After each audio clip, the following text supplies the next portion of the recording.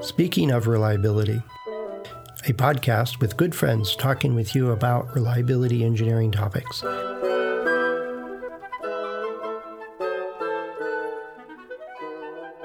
Welcome to Speaking of Reliability. This is Fred Schenkelberg. And this is Chris Jackson. And Fred was talking to me about stress. Or was there something else in addition to stress? Yeah, and strength. Strength. Okay. Yeah, stress, strength calculation. Remember those things? Yes. Well, actually, it was a question that came in. Asif, A-S-I-F, if I'm pronouncing that correctly. Asif sent a question over and was asked to do some calculations to estimate expected failure rate or reliability type figures using a situation. They didn't provide the details of what product it was or what kind of calculation it was, but it was a mechanical engineer said, well, I can give you the maximum stress and I can give you the maximum strength. And I'm like, okay. and just single points. That's all I got. And I don't know whether they were from specs or from engineering judgment or wherever they came from. And so the question was basically, so what do I do now? And had a disdain for using, I think it's, what was the name of the database that he referenced here? Let's see. No, I didn't mention it. But for mechanical parts, there's a handbook that lists all kinds of failure rate type stuff, NFPD or something like that. I don't remember the name of it.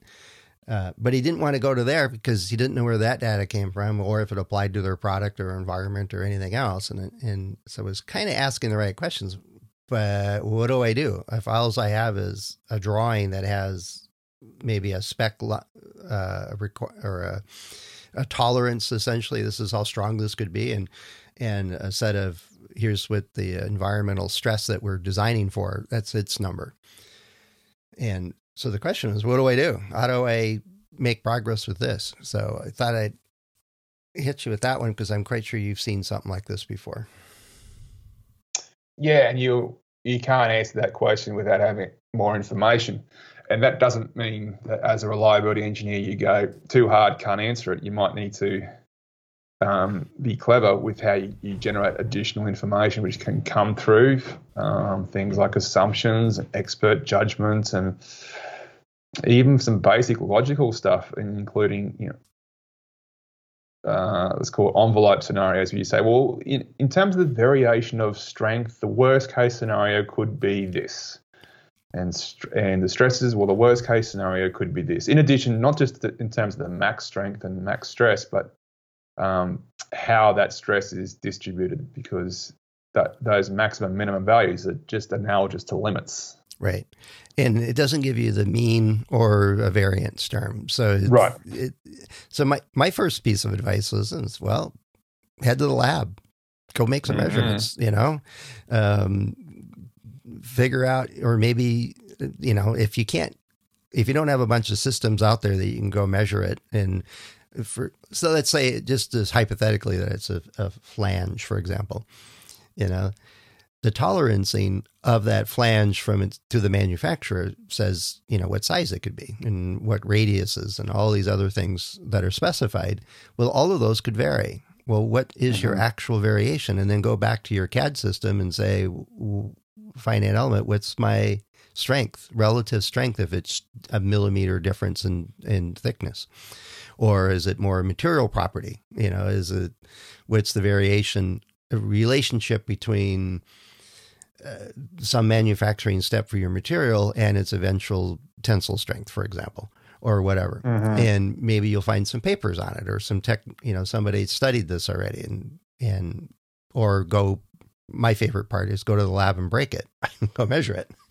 It's always a lot of fun. And then the stress side of it, same thing, is instrument a bunch of them up and get people to stand on it or load it up or put a forklift load on it or, whatever. Just actually go get measurements and get something. So I was surprised that your first thought was, well, use expert judgment, or I think was another equal. I wouldn't say equally valid, but as valid. It's just different set of assumptions because I have measurement error and I've got all these other problems. But I like the logical approach. Like, well, how weak or how strong could it be? And it sets a boundary, and then we can assume a distribution in the middle of it. I just like when I mean the problem summary comes down to just not having enough information. So when I start explaining what information can look like, of course it could be from your own test data. I always like starting with the stuff that most people tend to discard from the very start. But I agree with you. You can no reason why you can't go to your own testing.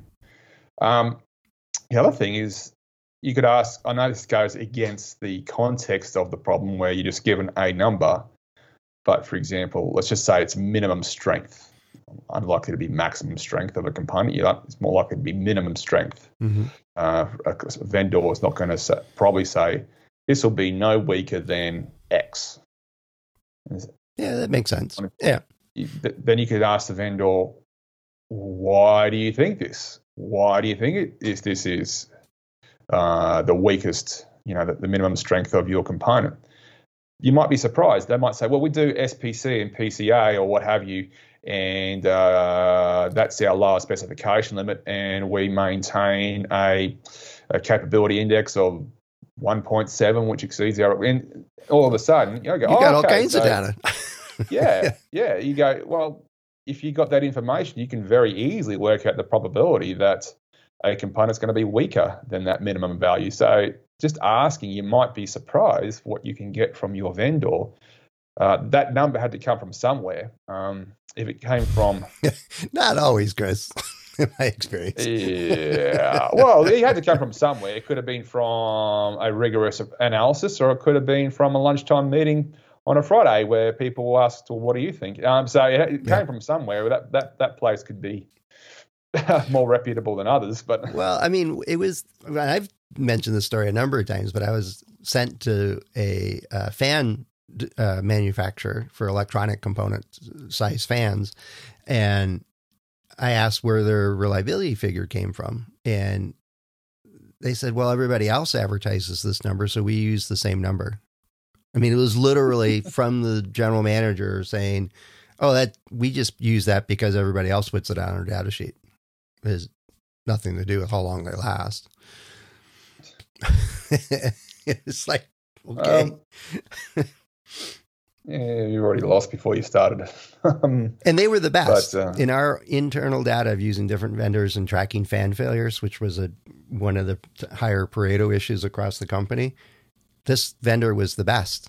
They performed better than anybody else. Their products lasted better, moved more air longer, that kind of thing. Good Lord. And we're trying to figure out what did they do different. And basically it was counterintuitive for me from a reliability point of view, is they completely ignored reliability and just designed products, and it just turned out to be pretty good.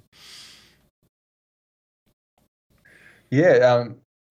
Well, it might be a little bit counterintuitive unless it was an industry standard, just to use an industry standard reliability figure.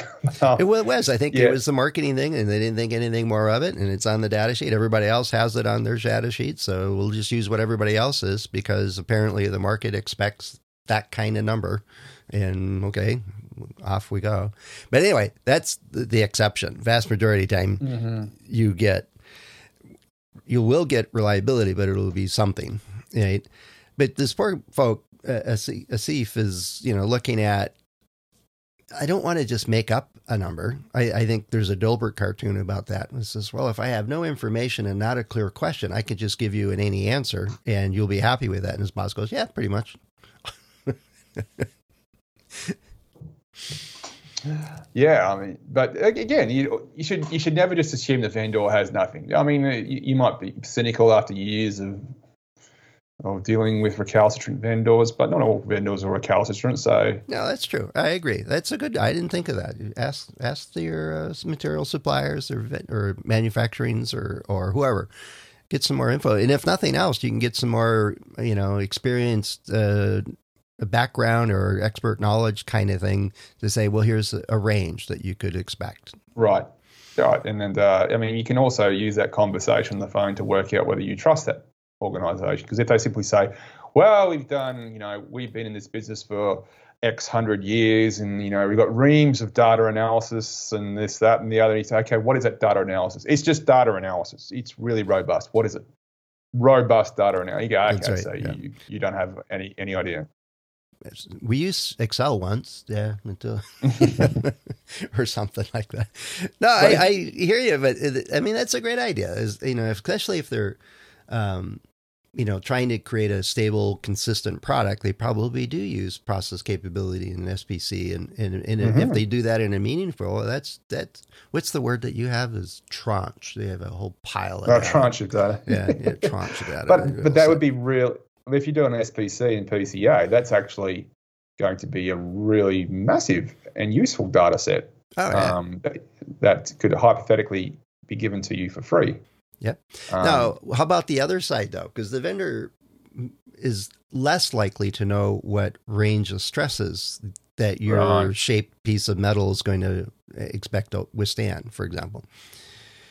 So what do you do there? What would be because I thought, if you've got willing customers and the marketing team doesn't allows engineers to talk to customers, then you could go make measurements or replicate the range of measurements, or I don't know, or assume worst case and put a distribution on it. But I'm more fuzzy about how do you go about getting the environmental side, the stress side that you're expecting to see. Well, the other thing is that let's just say you've gone through step one and just say you got some meaningful information from your vendor. And let's just say that meaningful information allows you to create the PDF curve of strength, like the strength curve. Right. You might be able to look at that straight away and say, hang on, the maximum stress level given to me is actually 14 standard deviations below the mean.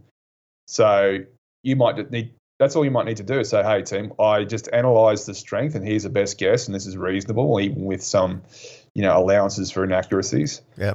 But this is so far above the figure you told me was a maximum stress level that we can be reasonably confident that it's going to be A-OK. Of course, the question, we don't have a question here. The question could be, is this okay? Or the question could be, what will be the failure rate implied by this stress strength interference curve, or but if the question is, are we okay, then you could just be that simple. That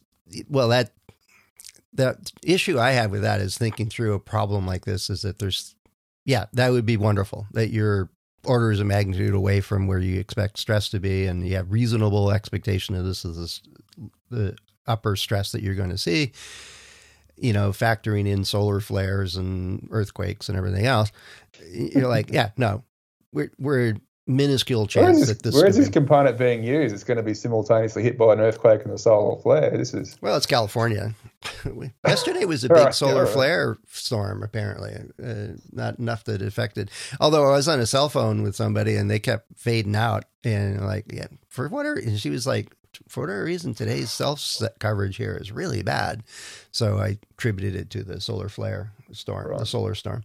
But she said, no, it's like that all the time. The more important the call, the less often that we got coverage. So. But there's three scenarios. I look at it is that there's one where it's obvious you're so far away, it's not a problem at all. And then the engineer is going to say, oh, great, I'm going to shave off, 4 pounds of metal off of this thing and make it a lot weaker because I got room. Or the marketing guys are going to say, oh, you can put 10 times the load on this thing and you'll be fine. And, it's like, hold on, guys, hold on. Having a big margin does not mean you get free lunch, kind of thing. The other scenario is that, you go through the strength and your strongest end of the strength curve is below your stress, is the stress is going to dominate what I'm trying to say. And then you're in big trouble. Yeah, this isn't going to work, guys. And let's go to the lab and just break one. It makes it easy and just show them. But the worst scenario is where you're in the middle and it's like, it overlaps. It could be overlapping 1%. It could be overlapping 10%. It's just a guess. But there's no clear picture that it's really good or it's really bad. That said, it's been my experience, you tend to find extreme interpretations rather than the sort of textbook picture. I tend to find scenarios where the stress clearly exceeds the strength, which is bad, or the scenarios where the strength clearly exceeds the stress, which is good. Mm-hmm. I find that, especially organisations that haven't thought a lot about it, the chances that the design stress happens to be in the ballpark as the design strength for organisations who haven't really thought about it too hard is relatively small. So a lot of the time you find it. No, I have to disagree on that one, Chris. I've run into engineers that don't understand this concept of stress strength or derating at all. And one example is from electronics is they said, well, I need a pump that moves, so much pressure. And they went to the catalog, they found a pump, and he says, oh, it's cheaper if I get one that their rated ability is what we need. And they had no margin at all. Mm-hmm. And half their products failed. But that's my point. That's what I'm saying. I find that organisations who don't do this well, from my experience, they tend to be one extreme or the other. They tend to have a horrible stress strength curve scenario where the stress really exceeds the strength. Yep. Or they just luckily have a strength which greatly exceeds the stress. Yeah. Yeah. That's what I'm saying. Yeah. I've seen cases in both, and yet to me, it's like you want to be clear about it, and getting a good estimate of the variances is about the only way you can really understand, because, if the stress really could go from like no load whatsoever to a negative load, and I actually ran into that once where it was, instead of supporting a weight or a mass, the mass that was on this flange, for example, was pulling on it. And the designer went, no, well, that's not supposed to happen. And I was, well, then you explain why this flange is bent that way. Negative stress he just didn't comprehend that one at all. And it wasn't designed for that. It was kind of weird. But anyway, I run into it in not just stress strength calculations, but any experiment. If I run the experiment and I don't have enough samples, it's very likely I'll get a non-conclusive answer. And so thinking through this problem, I was like, well, what are the scenarios that could happen? And if I have scant information, what's the probability of getting a non-committal answer? And it goes up dramatically when you don't have a whole lot of anything.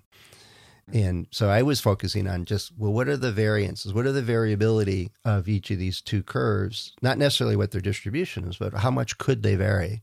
And in there, I can say, all right, if that's a key piece of information to know whether these two PDFs overlap at all, or to any significant extent. But just having 2 point estimates or 2 specs doesn't give me any information about the variability. Right. And I often use if someone gives me like this is an absolute upper limit of something. Mm-hmm. You go, do you know much about it? No, but this is the absolute upper limit. Then one approach is simply going, okay, I'm going to assume the mean is half that. So if the upper limit is 10, I'm going to assume the mean is half that, and have maybe assume that the upper limit is 2 standard deviations or 3 standard deviations above the mean, because that actually is quite a spread out. That's pretty spread out, and that's pretty conservative too. Right. And we need to truncate it a little bit too, because it's so spread out it would go below zero. But which can happen. Which can happen. Well, that might be something you need to consider as well. But if you can't have the stress that goes below zero, which in some cases is true, then you truncate or use a log normal. But either way, use some basic. All right, what's the most conservative way of including a lot of variation, reasonable variation? You don't want to create work for yourself unnecessarily. Well, you see that you can do that. In some studies. They say the most conservative is a uniform distribution. Just spread it out all the way across, so the tails, the extremes get weighted heavier. But that's not based on any. That's just a premise that people use. Yeah, that's just I don't know if it's skewed or normal or whatever the shape of this distribution of a PDF is. So I'll assume it's uniform, But that's actually throwing information away, because if you have a typical value of anything, then you know that the PDF shape is going to have... It's going to have a peak. It's going to have a point. It's going to have a peak, yeah. So it's going to be a log normal or a Weibull with a high shape parameter or a normal. So using the uniform distribution, I feel like a lot of people think, oh, that's the most conservative approach.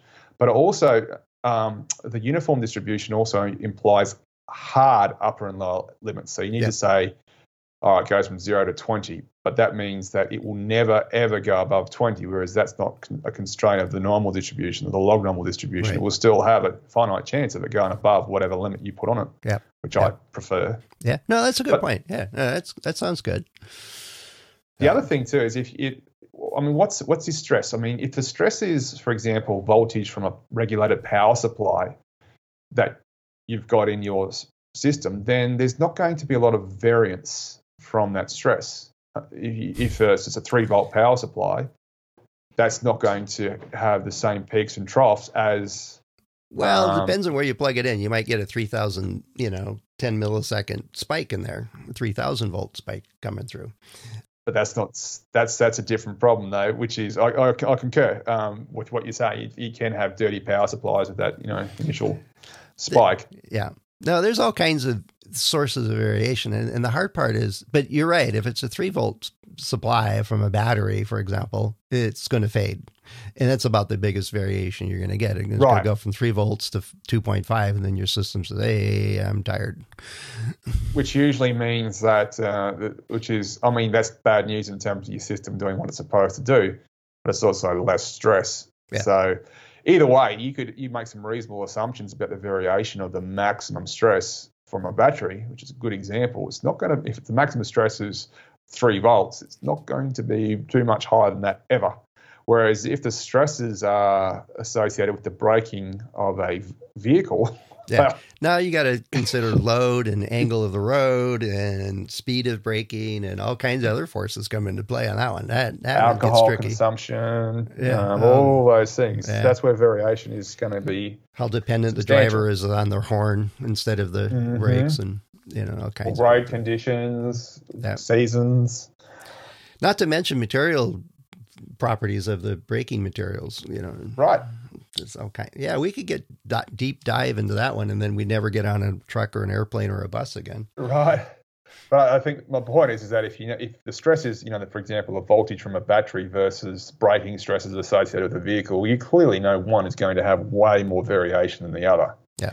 And so don't introduce variation to be conservative unnecessarily. If you just ask, well, where does the stress come from? You can perhaps say, okay, I don't need to have 3 standard deviations which go to the moon on this stress. Yeah, and that's a good point. I didn't even think of that one at all. What's the magnitude of this calculation? Is this life-saving, or is this super dangerous, or is this one of many pieces in here and we've never had issues with it, and it's not a novel new design, and we're just trying to get a figure of merit here, or is it catastrophic? So yeah, there's a lot of ways to go at this thing. But anyway, that was one of the many regular, frequent, what's the right word here, Chris, we receive questions on a regular basis. Not hot topic? I don't know. But anyway, we received this question, made a nice podcast discussion and a couple different options, and learned a little bit as I went along here. I appreciate the insight on the uniform distribution, for example. And so hopefully you as the listener picked up a couple of things out of this. It is, and it's one of those things that if you've got a question, ask it, because other people may well have a similar question or will run into a similar situation. So it's a way to share the knowledge and do all those other good stuff. Plus it gives Chris and I and the other hosts of the show something to talk about. So head over to accendoreliability.com/go/SOR, and you can find a couple of different ways to leave us a message, or Chris and I and the rest of the hosts of the show are available through LinkedIn or through our about pages on the site. So plenty of ways for you to get some comments or questions over to us. And we certainly like to see that. We're actually, I think, Chris, at the lower end of our stress limit on the number of questions we get, because we seem to be able to keep up with it pretty well. So the stress is low, strength is high. Well, I didn't say anything about strengths, so we'll have to come back and talk about that some other day. It's all relative, isn't it? Yeah. We got 4 more, or, we do 2 a week. So we've got 5 more days we could do podcasts. So we got plenty of margin here. Fair enough. Yeah, we're good. All right. Well, thanks, Chris. Thanks for your insights on this one. And we'll look forward to some more questions, see what comes around. Looking forward to that one as well. All right. Thanks, Chris. Talk to you soon. Bye. Thanks for listening to Speaking of Reliability. We invite you to join the conversation. If you have a question or a topic that you think we should discuss in a future show, please let us know. You can find a comment box below the episode show notes, or just leave a note as part of a review on iTunes.